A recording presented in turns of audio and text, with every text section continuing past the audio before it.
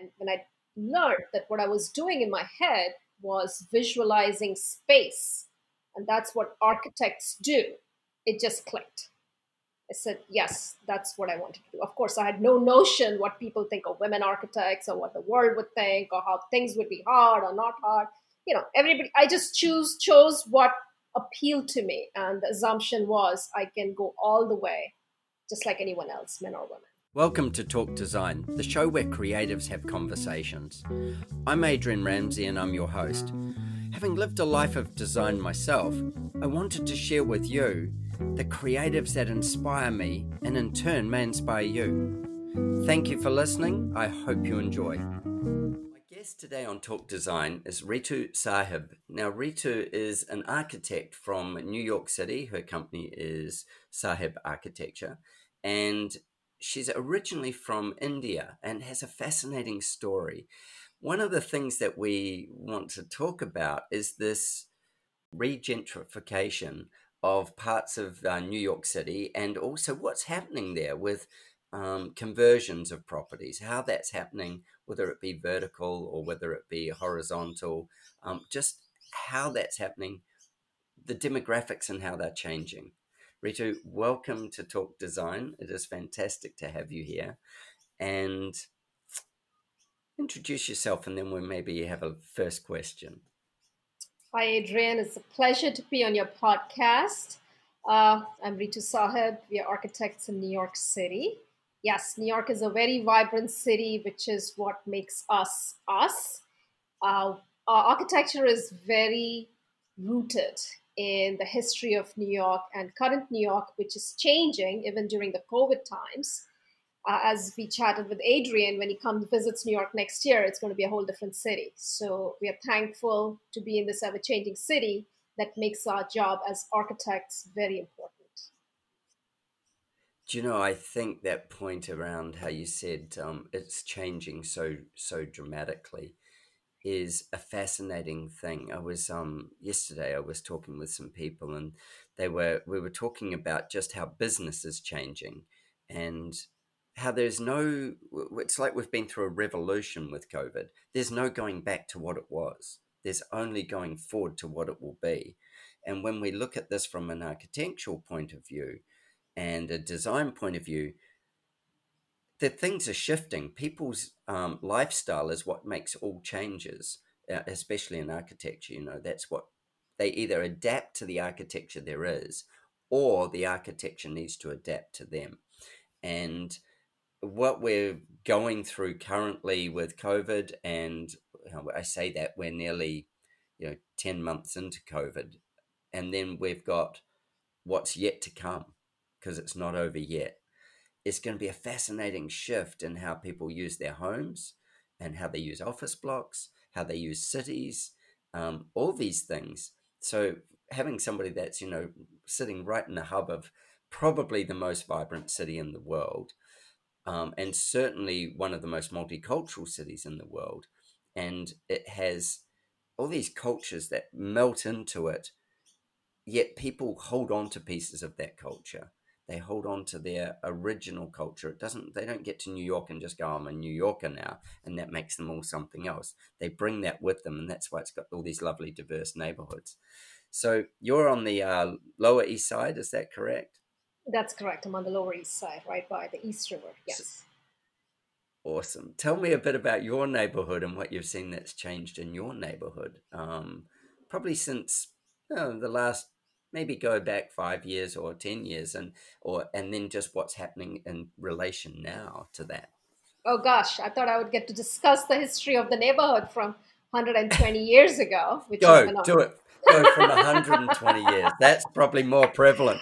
Not as shallow as my question. Well, I'll touch a little bit just to give you the relevance of Lower East Side. So Lower East Side is where the Ellis Island immigrants, which came in large numbers, arrived. We had the first residential skyscrapers in this neighborhood, which were a measly 4-story and 5 stories. So these were cutting edge buildings of 1880s, which later we call them as shabby.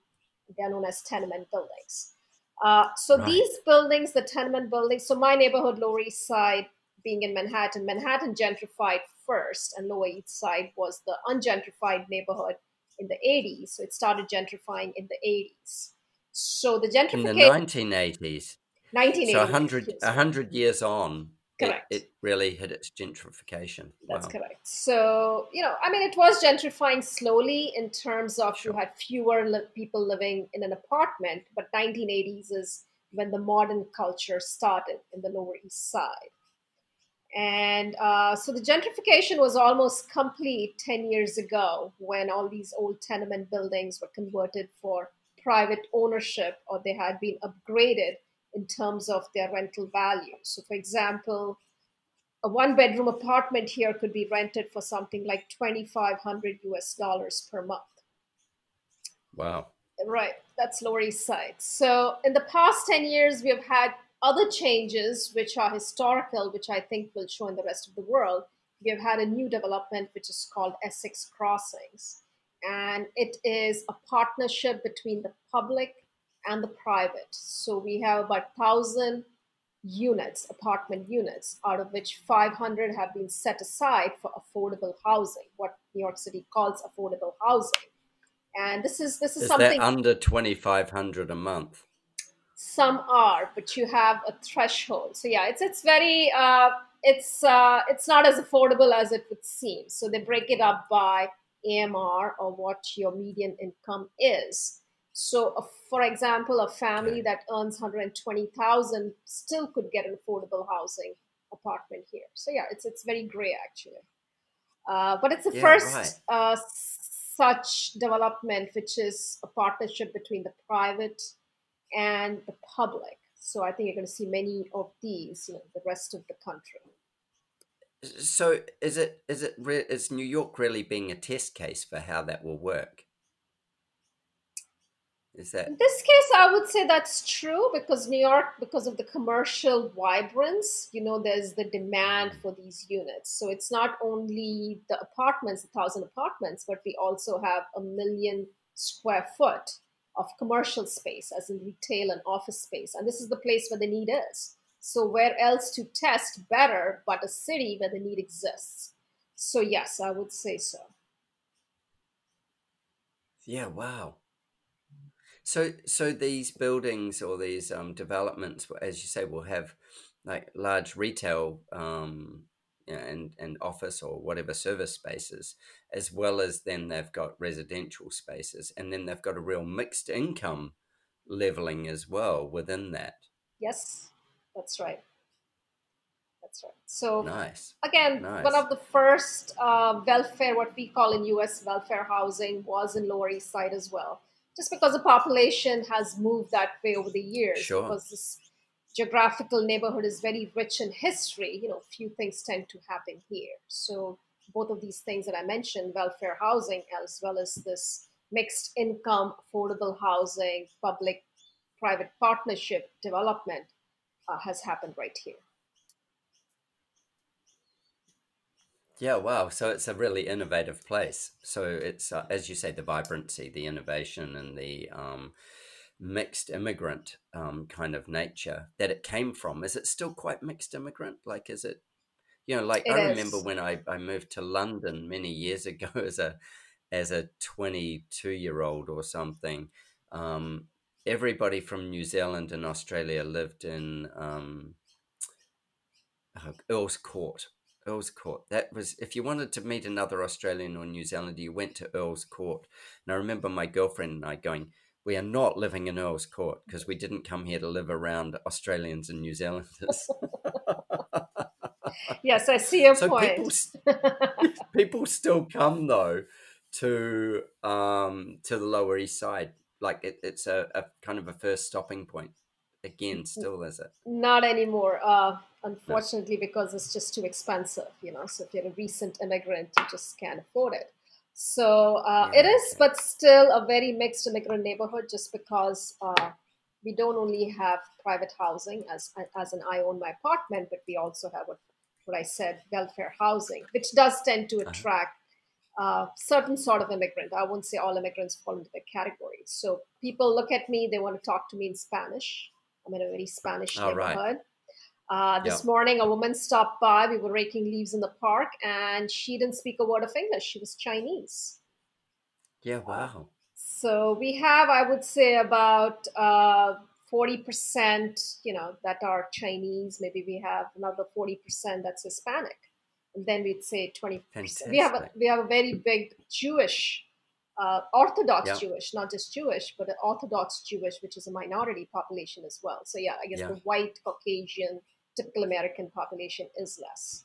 That is true. Cool. So, with that, is a lot of the architecture you do in your own neighborhood, or how much of it spreads to where? The architecture that I do is mostly in Brooklyn at this time, just because Manhattan has been done. There's not much to Yes. do except for big developments. And I'm currently doing small to mid sized buildings. So Brooklyn is Right. still changing. Queens has begun to change. So most of the work we have in terms of conversions from one residential type to another, our work is mostly in Brooklyn at this time. Okay. So let's go. Turn back around on that one. So most of the work that you do is conversions. That because you're not knocking down buildings and building new ones. Um, I've got a really good friend in London, and he does a lot of that as well. And it'd be really interesting for me to make the parallels as you talk. Um, Tell me about conversions. Tell me about what's happening with the demographic. Are people having bigger spaces, smaller spaces? Are they? What's changing in how they're living? So yeah, very astute, Adrian. Again, once again, you hit the nail on the head by comparing it to London. Yes, the other large-scale city where this is happening is in London. So New Mm, York City, just because we have been the center of development, we also became the center of regulations, which makes it very difficult to knock down old buildings. We have, yes. rent control. People have been living in rent stabilized units. You cannot evict them. I mean, there's tons of issues. So to get around it, and we also have people coming into the city. Still, at this time of COVID, there might be a net drain, but people are still coming in. And then we have very sound investment in real estate. So all these things they bring together the solutions we provide, which has been provided in the city for the last 20 years, which is we convert existing buildings. So we take an existing building which may have been a single family dwelling Mm-hmm. townhouse, and then we convert it into two family if it's possible, or into three family it's possible. So yes, if a building has 5,500 square feet, which was occupied by one family of six maybe 50 years ago, Yeah. now it is converted into three different apartments of maybe two to three people, and each occupy 1,200 square feet, which is pretty quite liberal, quite generous for New York City. Uh-huh. So these neighborhoods in Brooklyn have been gentrifying over the past 20 years. Dumbo was gentrified, it's almost done. Williamsburg was Yeah. gentrified, that's done. We have Greenpoint, we are working in areas like Prospect Heights. We're working in Bushwick. So the gentrification wave is moving on from one neighborhood to another neighborhood. So what happened in the previous neighborhood? Not only knocking down the buildings and making new big buildings, the existing Yeah. buildings which cannot be knocked down, the homeowners are trying to maximize the value of their property by converting it into more rental units, or they'll convert it now and they'll sell it later. So basically, they're trying to raise the value of that property because there is a demand. There's still a demand. There may not be demand for many apartments that you're hearing during COVID time, but in Brooklyn, there is still a very vibrant demand for these apartments that we're doing. So if I'm a landlord and I've got like a single dwelling building, which I'm guessing maybe a basement and two stories above that, maybe three. Just about all of them have basements, do they? Do, Yes, all of them have basements, but besides basement, we have another level below basement, which we call a cellar. oh, really? Yeah. So take me on a journey. So you have a cellar um, which is completely below grade, completely below ground, and that's usually used for your boilers. Then we yes. have a floor above that, that's a basement, which is also known as the parlor level or the garden level. because it's Yes, slightly garden below the level. street, but you do have Yep. windows which look onto the street in the front and the street behind. So these back in the day, they may have not been used for apartment living, as in no kitchen was permitted. It was just a storage Uh-huh. space in the past. But now, with the change of zoning, you can actually convert it into a whole independent apartment. Previously, they may have been a part of a duplex or triplex, but now you can take Yes. that basement and you can make it an independent unit. So that's because of the zoning changes which has happened, which allows higher density in different neighborhoods. So, our zoning has changed, which has made all this possible, along with the commercial interest and the population still coming in. Sure. So an interesting thing there, when people who have not visited New York or haven't visited London even, um, often when you're in London or in New York, you will step off the sidewalk and you will climb maybe 5 or 6 stairs to the front door. So think of movies that you've seen, and they jump out of the cab and they cross the footpath and they go up about 5 or 6 stairs, and then there's a set of doors and that either takes them into the building and then they disperse from there, or usually in the movies it takes them into the ground floor of the home, or what we'd call the ground floor, but it's not. Below that is the basement, Yes. and the basement, as you said, often then leads out to a garden out the back. Um, we would think of it as being absolutely prime real estate here in Australia because you got the garden as well. And certainly, I know when I lived in London, I never lived in a basement, but I certainly would always try and get a downstairs flat rather than an upstairs flat because I would have some outdoor area.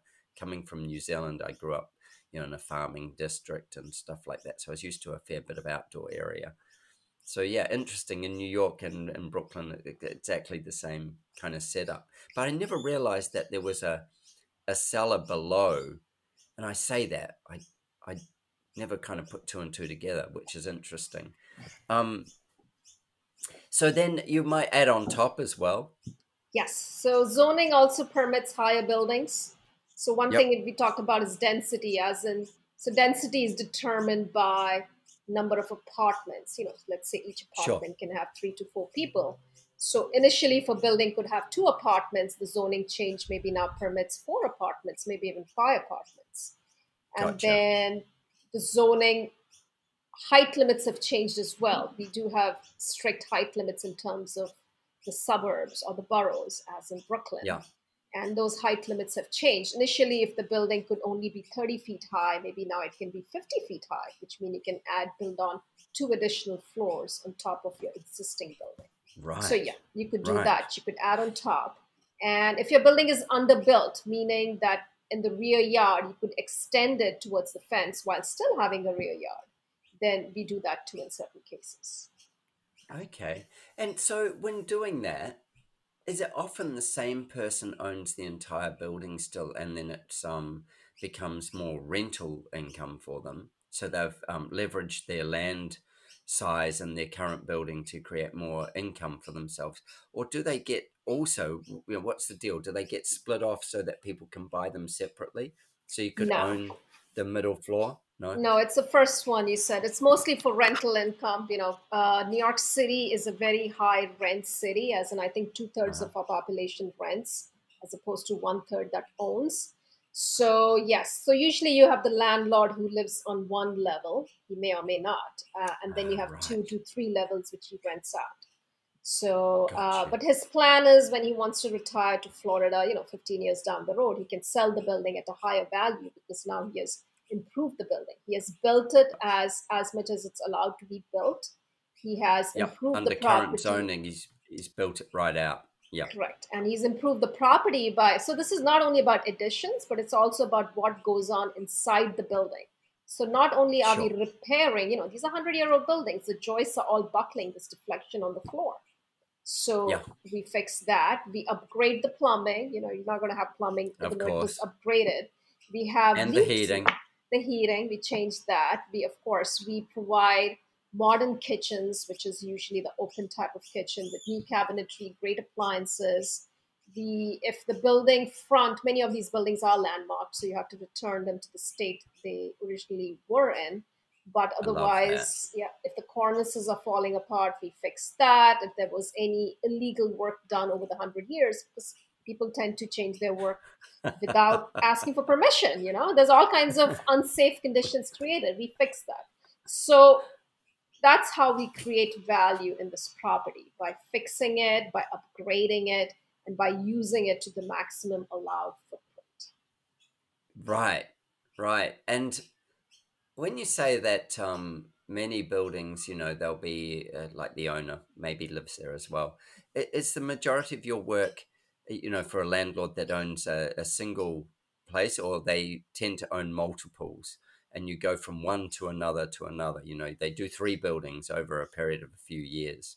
What's that kind of demographic? So, as of this time, our work is divided equally. So, we are working for a landlord who, at this time, he started pretty late, but he owns about 25 buildings, Wow. mostly in Brooklyn. He just started 3 years ago, so they're very aggressive. They're not raw. So Yeah. we are doing quite a few buildings for him. But besides that, the buildings that we are doing individually, they're usually people that own maybe one, maximum two buildings. Maybe a house they live in, and then the building that they Yes. want to fix up, upgrade, and rent out. So those are small everyday owners, just like you and me. Yeah. Right. Right. Oh, fascinating. That's I love the understanding that whole kind of demographic of what happens, and then like each building would possibly fall under different zoning and have different aspects to it that create different rules to it. I'm going to go right back around to, so what made you do this whole architecture thing? what what caused that? Because we know what you're doing now with it. It's Yes. what got you started. What was the spark that created this life? Well, every day I say I'm so blessed to have chosen this profession because I decided on becoming an architect at the age of 16. And that too Right. in a very untraditional place called India, where women aren't really Yeah. encouraged, or you don't find Actually, women having their own businesses. that's a really interesting point. So before we move off that little point, how how did that happen? What were you? Did you live in a progressive family? What was the deal there? What hurdles did you jump just being a woman um, to do this? So, actually, going to architectural school, becoming an architect was no big deal. My mother is a professional herself. She is actually a criminal lawyer who runs her own practice in India. Wow, So cool. that part was not considered so bad. But the question is, what happens after that? I suppose I was expected, like most people do in India, that I would, join a firm, or I would become partners with a male partner or a male patron, which I didn't do. You'd That need was a you'd need a man somewhere in That's there, right. right? That's Yeah, right. You would need a brother, father, a husband, or a male partner to yeah. establish a business, which is how it goes in India. So that wasn't acceptable to me, which is why I left. But uh, there were So many so other that is hurdles. that why you left though? I did. That was That wasn't the main because reason, but it is part. It's a part of things that I thought were wrong in the Indian society as it yeah, saw me. This was sure. definitely one of them. Uh, That's fascinating, and to really to change it, the easiest, well, not necessarily the easiest, but one of the easier roads was to escape it Yes, rather than, yeah, I did. I rather did than take. I did take the easier route. I must say that. I'm sure women in India are fighting to do what I wanted to do 25 years ago. Good luck to them. I'm sure they will absolutely. succeed. I Uh, think that's really inspirational as well, because yes, you could try and stay there and change it, but that would become your life's work instead of your life's work of giving to others by through your architecture. And it's a really defining point, because changing countries is never is it's not like it happens in the movies. Well, it might be in some of the horror movies. It's not just an easy thing. It takes a long time to change, to Absolutely. assimilate. Absolutely. The Yeah, difference between a third world country, India, even though I came from the most modern city, Mumbai, and come to New York, way a ahead, little different. a little different. Definitely a little different. So, if I may address your question, which we're talking about, how did Yeah, I get sure. into architecture? So, I was telling you earlier that I grew up in Mumbai, and people would be shocked to hear, not Mumbaites, but other people throughout the world. I grew up in a one bedroom apartment in Mumbai. and Hmm. there was five of us in a one-bedroom apartment. And we were by no means poor. I just told you my mother was a criminal lawyer with her own I was about business. to I was about to ask that as well. So, And yep. my dad, he, as an engineer, he did very well. So that was a step to upward mobility. So for a long time, actually till I was 18, I lived, five of us lived in a one-bedroom apartment.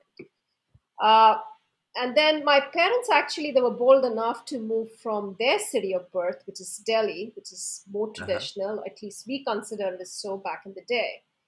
And the difference between Delhi and Mumbai is like, I think, the difference between DC, Washington, D.C. and New York. There's huge differences. One is the commercial capital, one is the capital of the country. You have small houses in one place. People are very business minded, very practical.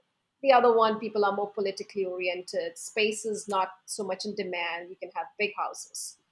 So Right. from my And one big bed, big from a one bedroom apartment or one room apartment. no, one bedroom. So One it was bedroom. one Yeah. bedroom, one living room, then you had the kitchen. So roughly I Yeah. would say it's maybe, I don't know, 800 square feet, five Yeah. people. So it's I don't know, it's probably one third of what you're living in with a much smaller Whoa. family. Yeah. Yeah. I hate to think. So from Mumbai, when I used to go to Delhi every year to visit my grandparents and the extended families, they lived in huge homes. That was the ancestral home. They were all big. It was amazing. Every person had their own room, and then they had a living room, and they had the bedrooms, and so on. So I Yeah. would take this feeling, and I would walk with this in my head. I would walk through the rooms, experience the rooms way after the experience was over. I guess I was trying to relive that space. So that's when I was very young. Of course, I didn't have the words for it. And when I got older and I was considering different professions, and in India and Mumbai, and again, coming from a family, every one of us has a career, we decide rather early on. And when I Yeah. learned that what I was doing in my head was visualizing space, and that's what Uh-huh. architects do, it just clicked. I said, yes, that's what I wanted to do. Of course, I had no notion what people think of women architects or what the world would think or how things would be hard or not hard. Everybody, I just chose what appealed to me. And the assumption was I can go all the way, just like anyone else, men or women. That is a wonderful little point there. You chose something that you were passionate about, or that you felt was your fit. Like it lit you up. You belonged to it, and it belonged to you. And rather than stepping back into a society where it would not be acceptable or whatever, in your head, you just stayed where you needed to be Yes. and then overcame the obstacles as you went. And one of them was moving, leaving your country Yes. as well. If you were to return to India now, would that be a different? Would it be substantially different? Would you have to have a male business partner now? What would be the go? Well, since I've already proven myself in the US, I don't think I would be required at this point.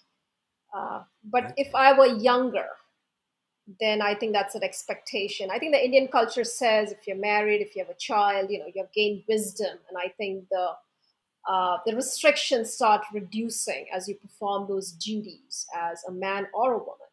So I've, Right. I've fulfilled many of those supposed duties, not from a sense of duty, but it's part of life. I got married, I had a child, and so on. So I think So yeah, because you chose to not to not to tick those off on your yes, resume. yes. Yeah. So yeah, at this point, I don't think so. And besides, I've learned the skills. I've learned the skills. I've done it in the Yeah, of US without course. any help. I can do it in India with no one's help. Yeah. I won't be expecting. I And India would have progressed a fair bit since you left. You've been in the States around 24 years, you were telling me earlier.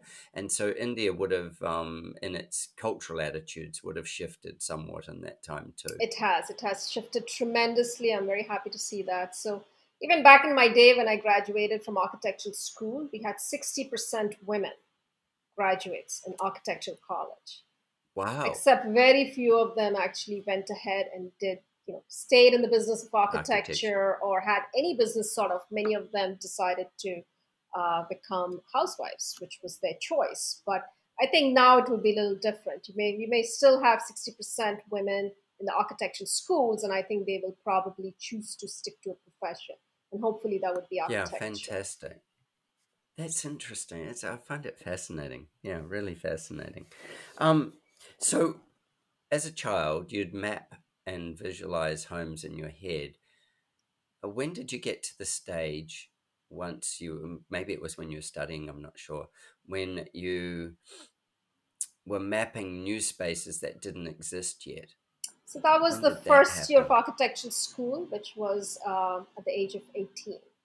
So Right. that was our first project. There's this great place called Bandstand in Mumbai, and we were supposed to design a restaurant, a cafe, right on Bandstand, which is a hilly area which is visible from 20 miles radius, and Yeah. it's an iconic spot. I believe they have a five-star hotel there now, but this was our site, so that was the first time we designed. Of course, it felt so real. It's like I am designing this cafe and it's going to end up right there in Bandstand. People are going to look at it and people are going to enjoy this. So yeah, so that was first year of architecture school at the age It, of 18.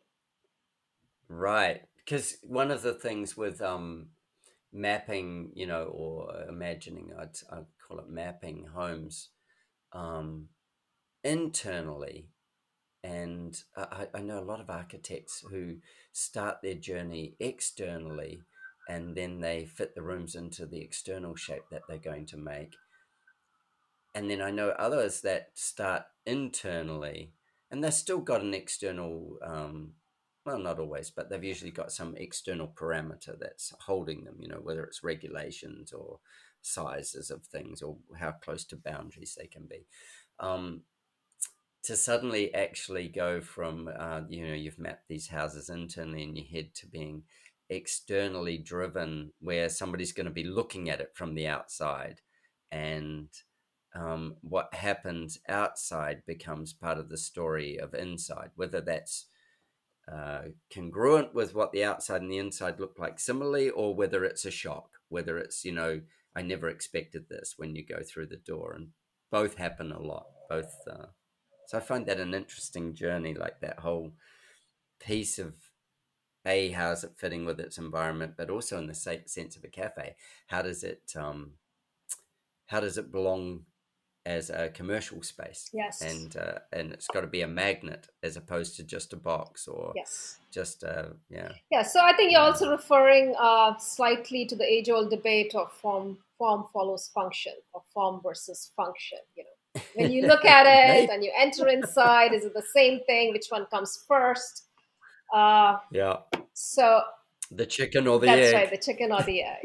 That's right. It could be Yeah. either. It could be either.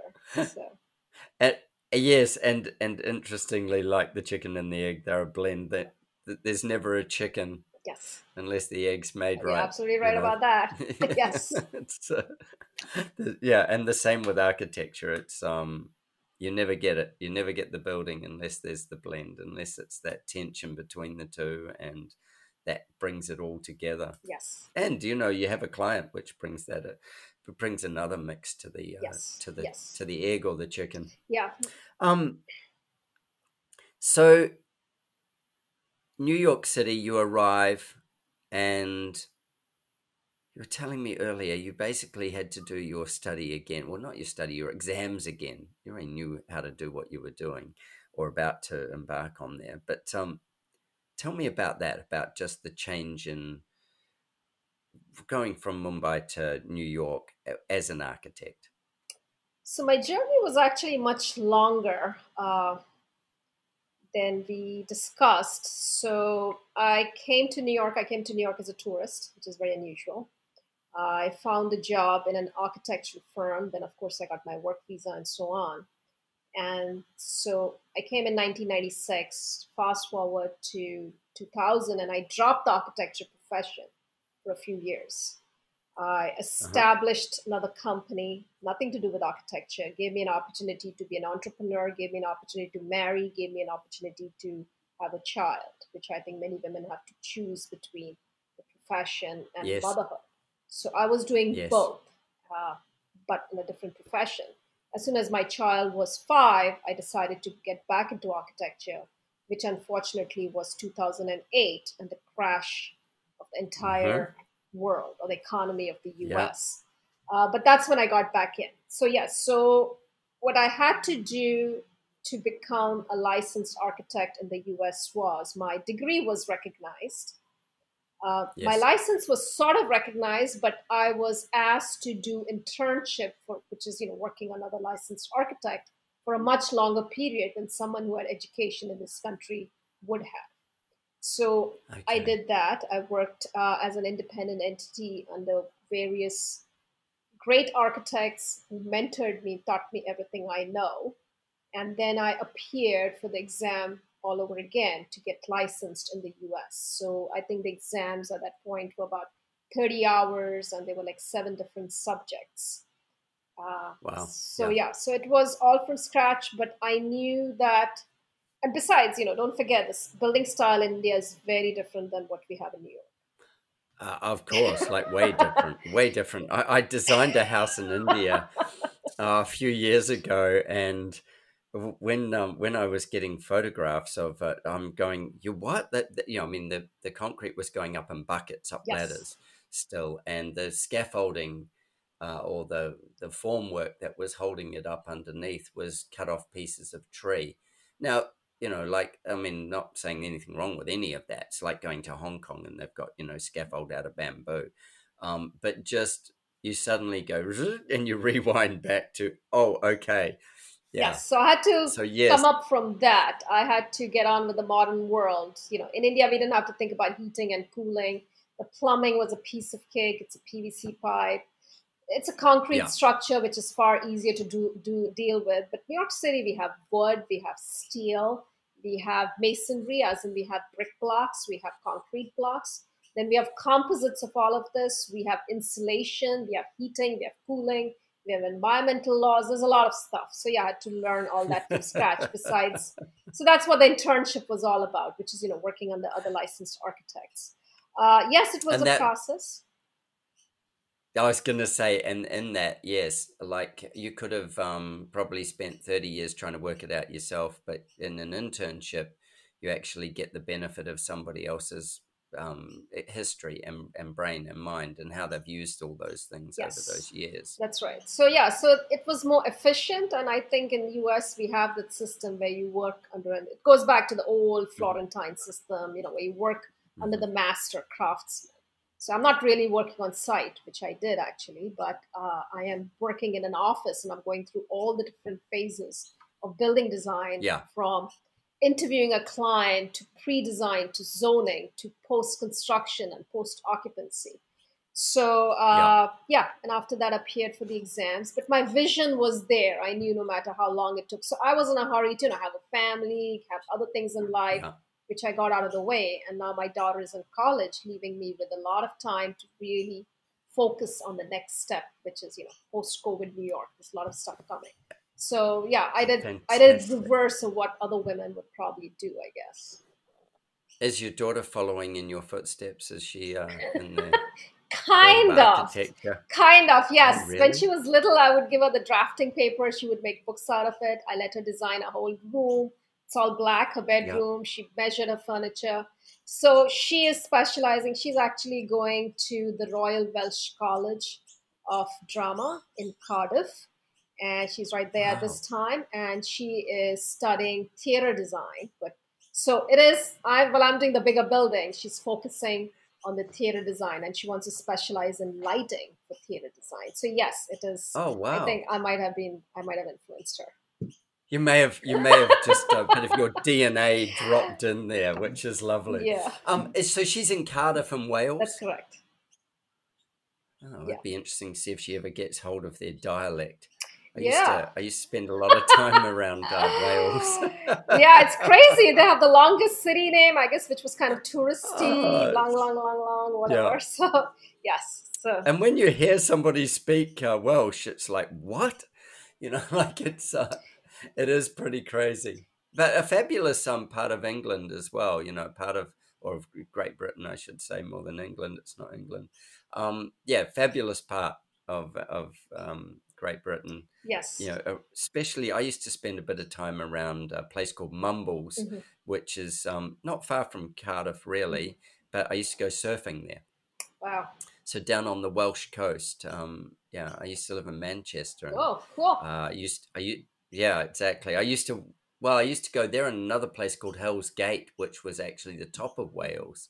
So you could drive into the top of Wales, but then I used to do a lot of work around Cardiff, around that area, and when I'd go there, I'd take a surfboard and go surfing. Wow. There's some beautiful beaches and coastline through there as well.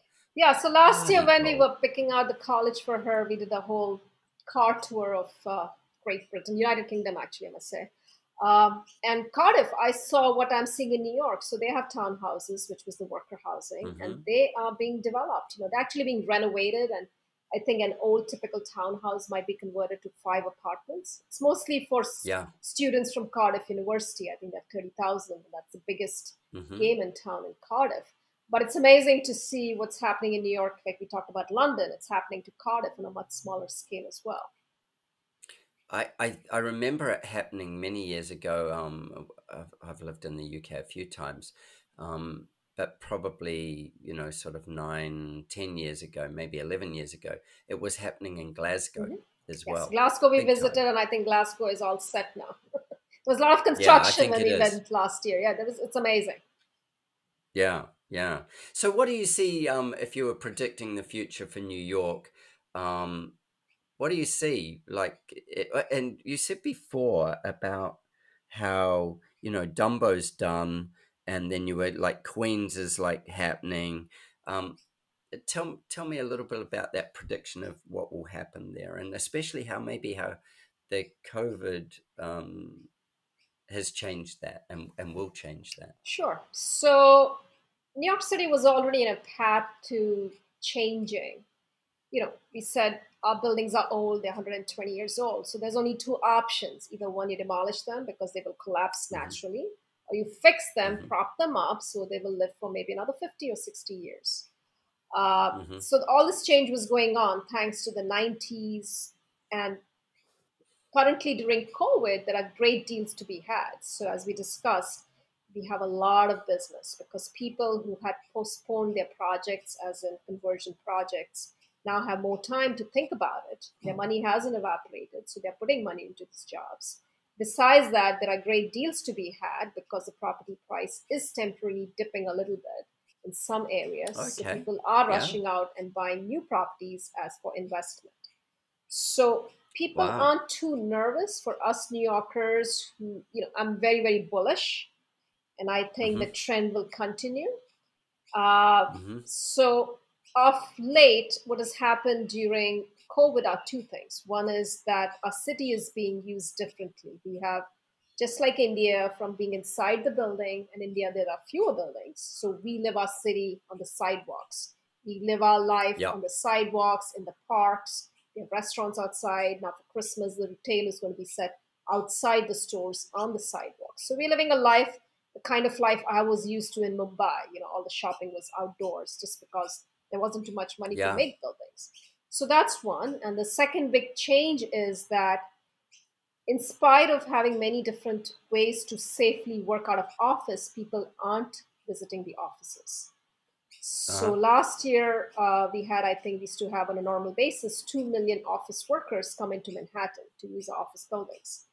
But that's not happening anymore Right. because people don't want to use public transportation. People are afraid of taking, the elevator up to their floor and bumping. So everybody's working out of home. So these offices, they have current occupancy of just 10 to 15%. Wow. So something's got to Wow. give. Something's going to happen. Even after the vaccination, if the office workers come back, which I don't see happening for some time because everybody's naturally nervous, and more so in New York, where we were hit really hard by it. So there may be changes which actually started pre-COVID, but COVID has consolidated these changes. Working out of Zoom, working from other places or more companies Yeah, and sure. gentrification. So I foresaw a lot of changes pre-COVID, but I think COVID is going to make more things happen. So that's hopefully, the administration of the city will continue to keep it safe. At the moment, there are a few things you might be hearing about violence in New York, but we are due for a change in mayor next year. Yes. And if they're Yes. able to maintain the law and order, which is what all New Yorkers are going for, I think we'll continue to Of grow and course. prosper.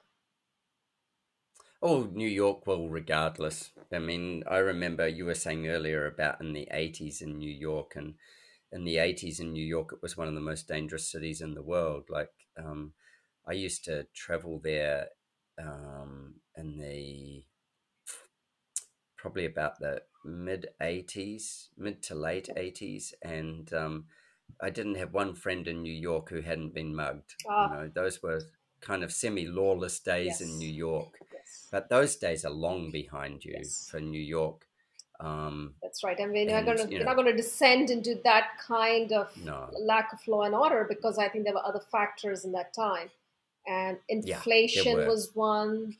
uh, So there were many other things, and I think interest rates of yes, 24%. that's right. That's right. So um, and there was a yeah, it was just a different world back then. yes, And this is what's exciting about what COVID will bring. It's a different world. We get this is like a revolution or a change, a major change, and anything that was is up for question, and anything that is up for yes, question, yes. and new habits, new forms of the way we live, new sort of understandings of how the world around us operates. Absolutely. I think you put it very well. It's Yes, exciting. it is. It is Yeah, exciting. a Yes. very exciting time. And you know, like for people like us, we get to shape a part of that. That will we're at the first steps of a like I say a revolution of something that's changing, and it's changing quickly, but it will still just take time, you know. But we actually get to be part of the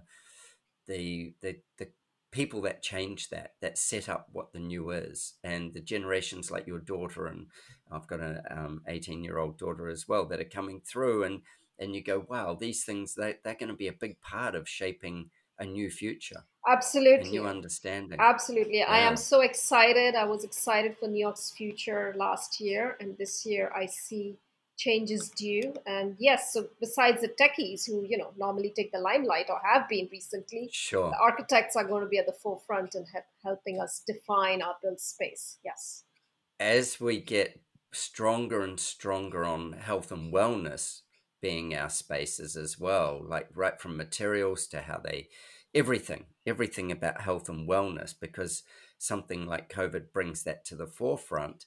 Um, Architecture's in its own revolution as well. Yes. It's I think it's an incredibly exciting time, and probably the first time in a long time that architecture on a very personal one-on-one level matters all of a sudden. Design and architecture suddenly have a bigger bearing on people's lives. Not that they didn't have the bearing before, but it just wasn't as highlighted. Yes. It wasn't as, yeah. I think you're right So, about that. mm, well, that's been a fascinating chat. I really, really enjoyed that. I love some of the things, you know, I kind of have this thing where there's a lot of sort of talk around, you know, womanhood and sisterhood of women, and supporting women, and you know, you come from a society where women have had a certain place, and as you said, you couldn't necessarily just go and set up your practice without a man,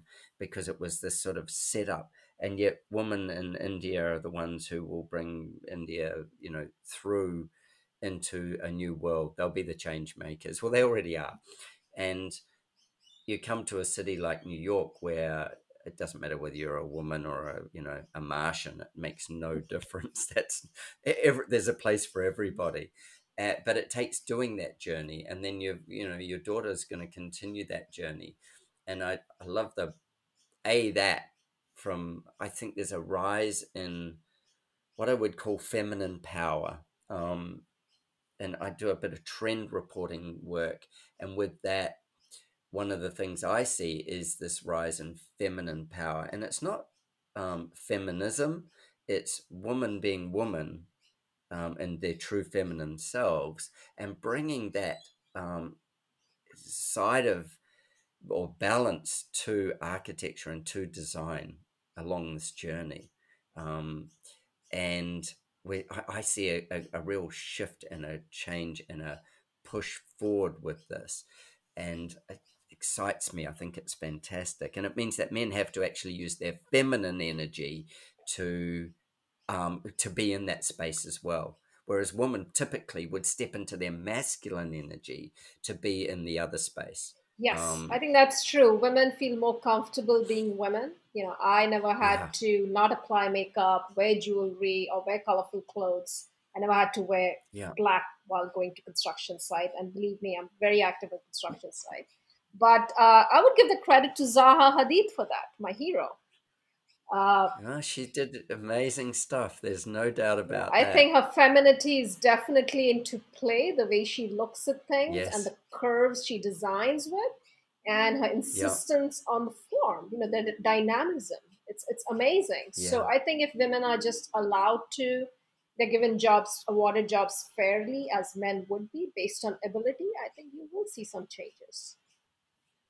Yeah, I think that's brilliant. I think it's really, really brilliant, and fascinating stories also about the changing of these buildings, breaking them into more places, and that our families have got slightly smaller, maybe with both working couples, things like that. I think, again, there's a lot of lessons to be taken from that. So for the audience, look in your own cities and look at what's happening and see where the opportunity lies within that. If you're in this field of design, if you're just listening, um, look around and sort of see how this trend's shifting and how you can be a part of it and enjoy it and play with it. Because architecture is an interesting thing. It takes a while to get a building out of the ground, and then it stands for quite a long time, ideally a very, very long time. And so you make an impact that has a lasting effect. Whereas, something like clothing design has a short impact, but has a profound impact on the person wearing it. Like it's an interesting part. If you think an architect might design a few hundred buildings if they were lucky in their lifespan, maybe even 1,000. But if you were designing something like clothing again, you would design, maybe a few hundred garments a year, more maybe. That would actually end up on people's backs and stuff. Or if you were designing household appliances or cutlery and these kinds of things, your generation of stuff is faster and it moves through quicker than it does in something like architecture. So there's a weight of responsibility Yes, to yes, it is a carry it forward. right. So it takes longer time for your vision to come to fruition. Yeah, That's for sure. And secondly, if you're newbie in the profession, it also takes you time to learn those skills to bring it to fruition. Uh, so true, so, so so true. that is Yeah, true. And yes, it is a very rewarding profession because you can see the results as opposed to someone working on Wall Street. He may, make great contributions to the financial industry, but he doesn't see the results outright, or he can't separate his results yes, from other people. So yes, yes. architecture is definitely very gratifying. And yeah, I remember the first day when I was working in someone's office and I contributed and a bathroom came together. I'm like, holy cow, I designed that backsplash. Or it is, that sense of fascination and accomplishment is great. I remember the same things. I remember I used to be a swimsuit designer, and I remember going to the beach one day, and it was the first time I'd ever seen somebody other than the model, Oh wow. like wearing my swimwear. And I saw like two or three different pieces, and I was like, wow, it was just amazing. And then to drive past the first house that I ever designed, the first full house, um, again, still holds a fascination to me. I mean, I can drive past plenty now, but it's like fun still to drive around them and just look at what my journey's changed in that as well. Yes. Yes. And the people who we design for example, the financial Yeah. commitment these people make is significant to their life. And besides residential, we also doing some other projects which are having an impact in the community. So seeing things like those, it's really gratifying to see that what you do and how it helps people on a daily basis, even though they may not know it. In residential design, they know That it, but other designs, they may not even know it, how that came to be. But that you made it happen, I think that is very satisfying. I so agree. I work from a sense of everything is designed. Now, it's either by nature or by humans. Yes. Nature, they pretty much get most of it right. Yes. Humans, we're still learning. And everything that we touch that a human has designed, whether it be, the mouse, the pad that it's on, or a pen we pick up, if it's well designed, we almost don't notice it. Yes. Yes, Adrian. Well said. Those things that are so well designed that we don't even know that that's happened. Yeah, it feels so natural. It just fits in. It just was meant to be. What's a big deal? Exactly. And that's great design. Yes. That's great design. I used to work in innovation, and in innovation, like so I worked with Airbus and a few other big companies like that, where I was training them in innovative techniques. And something that would always fascinate me was how simple great solutions are, because they take they're the hardest to get to, but they're so simple and so pared down that there is no way to change them. Yes, that's a challenge to make it simple without complicating. Yes. To make it simple. That's the hard part, but yes, that's true. Yeah. Well, I have thoroughly enjoyed our chat. I really, really enjoyed it. Ritu, it was a fascinating journey, and I'm looking forward to being in New York. When I next come to New York, I think I'm going to come in about September, so that I can experience that dining in the streets. I don't want to be there in November because it might be freezing. Yes. or worse still, December. But yeah, I'll be back to the States. I imagine it's probably actually even more than a year before we'll be allowed to go. I usually run an architectural tour or two while I'm in America, and take people with me and show them around things. And I would love to catch up. I'd love to go and we'll go and dine and absolutely look at some projects. I love going to site. It would be great. Yes, really cool. So some of our projects would be in full swing at that point. We'd love that. I would love to have an opportunity to go to Tenement Museum and experience Orchard Street. Oh yeah, I'd love that. That would be sensational. And Orchard Street is very chic, really cool. And it's the heart of the new Lower East Side, and you can see the old and the new, and we can have street side dining right there. That would be great. Brilliant. Well, thank you. So enjoyed it. And we will talk again soon, I'm sure. Thank you, Adrian. It was real fun. Richard's Magic Arrows is brought to you by the Architect Marketing Institute. Clean, simple, sugar-free magic arrows that hit the mark for fast results. Let's fire a magic arrow into this week's problem. Now, I know feed pressure is one of the biggest things facing designers. It doesn't matter what level you're at. There is no one golden bullet for it. If it was probably select the right type of clients. But if you're in a situation where you're being pressured on fees, I'm going to give you a way of dealing with it. And it's by asking, say, 3 questions. And this is called takeaway selling. So this is where you kind of offer something up and then you take it away and see if they follow you. It's almost like, imagine if you had some hot chocolate cookies and you had a plate full of them. You put them in front of someone and then they went to reach out and then you pulled it away and you see if they get up and follow you. It's that type of thing. So this is called takeaway selling. So the first question you ask, you say, well, why don't you just leave the situation as it is? Why make the change? That's an unusual thing for a designer to say. Well, why not just leave it as it is? And see how they answer. And then you might say, why did you want to speak to me? Why did you not get someone else? And see if they follow you. See if they answer properly. And the third question would be, well, why not do it later? Now, by asking these negative questions, you're going to get a lot more information out of someone than by trying to convince them to do it, because by pulling the plate of hot cookies away, they're either going to react or they're not. And if they do react and give you answers and explain why it's important, then what they're doing is telling you how important something is. Now, while these magic arrows are great for fast results, when you're ready to run better quality projects from clients who value great design and are prepared to pay great fees, I've got a special training just for you. Go to archmarketing.org/talk design. Take your magic arrow and fire at will.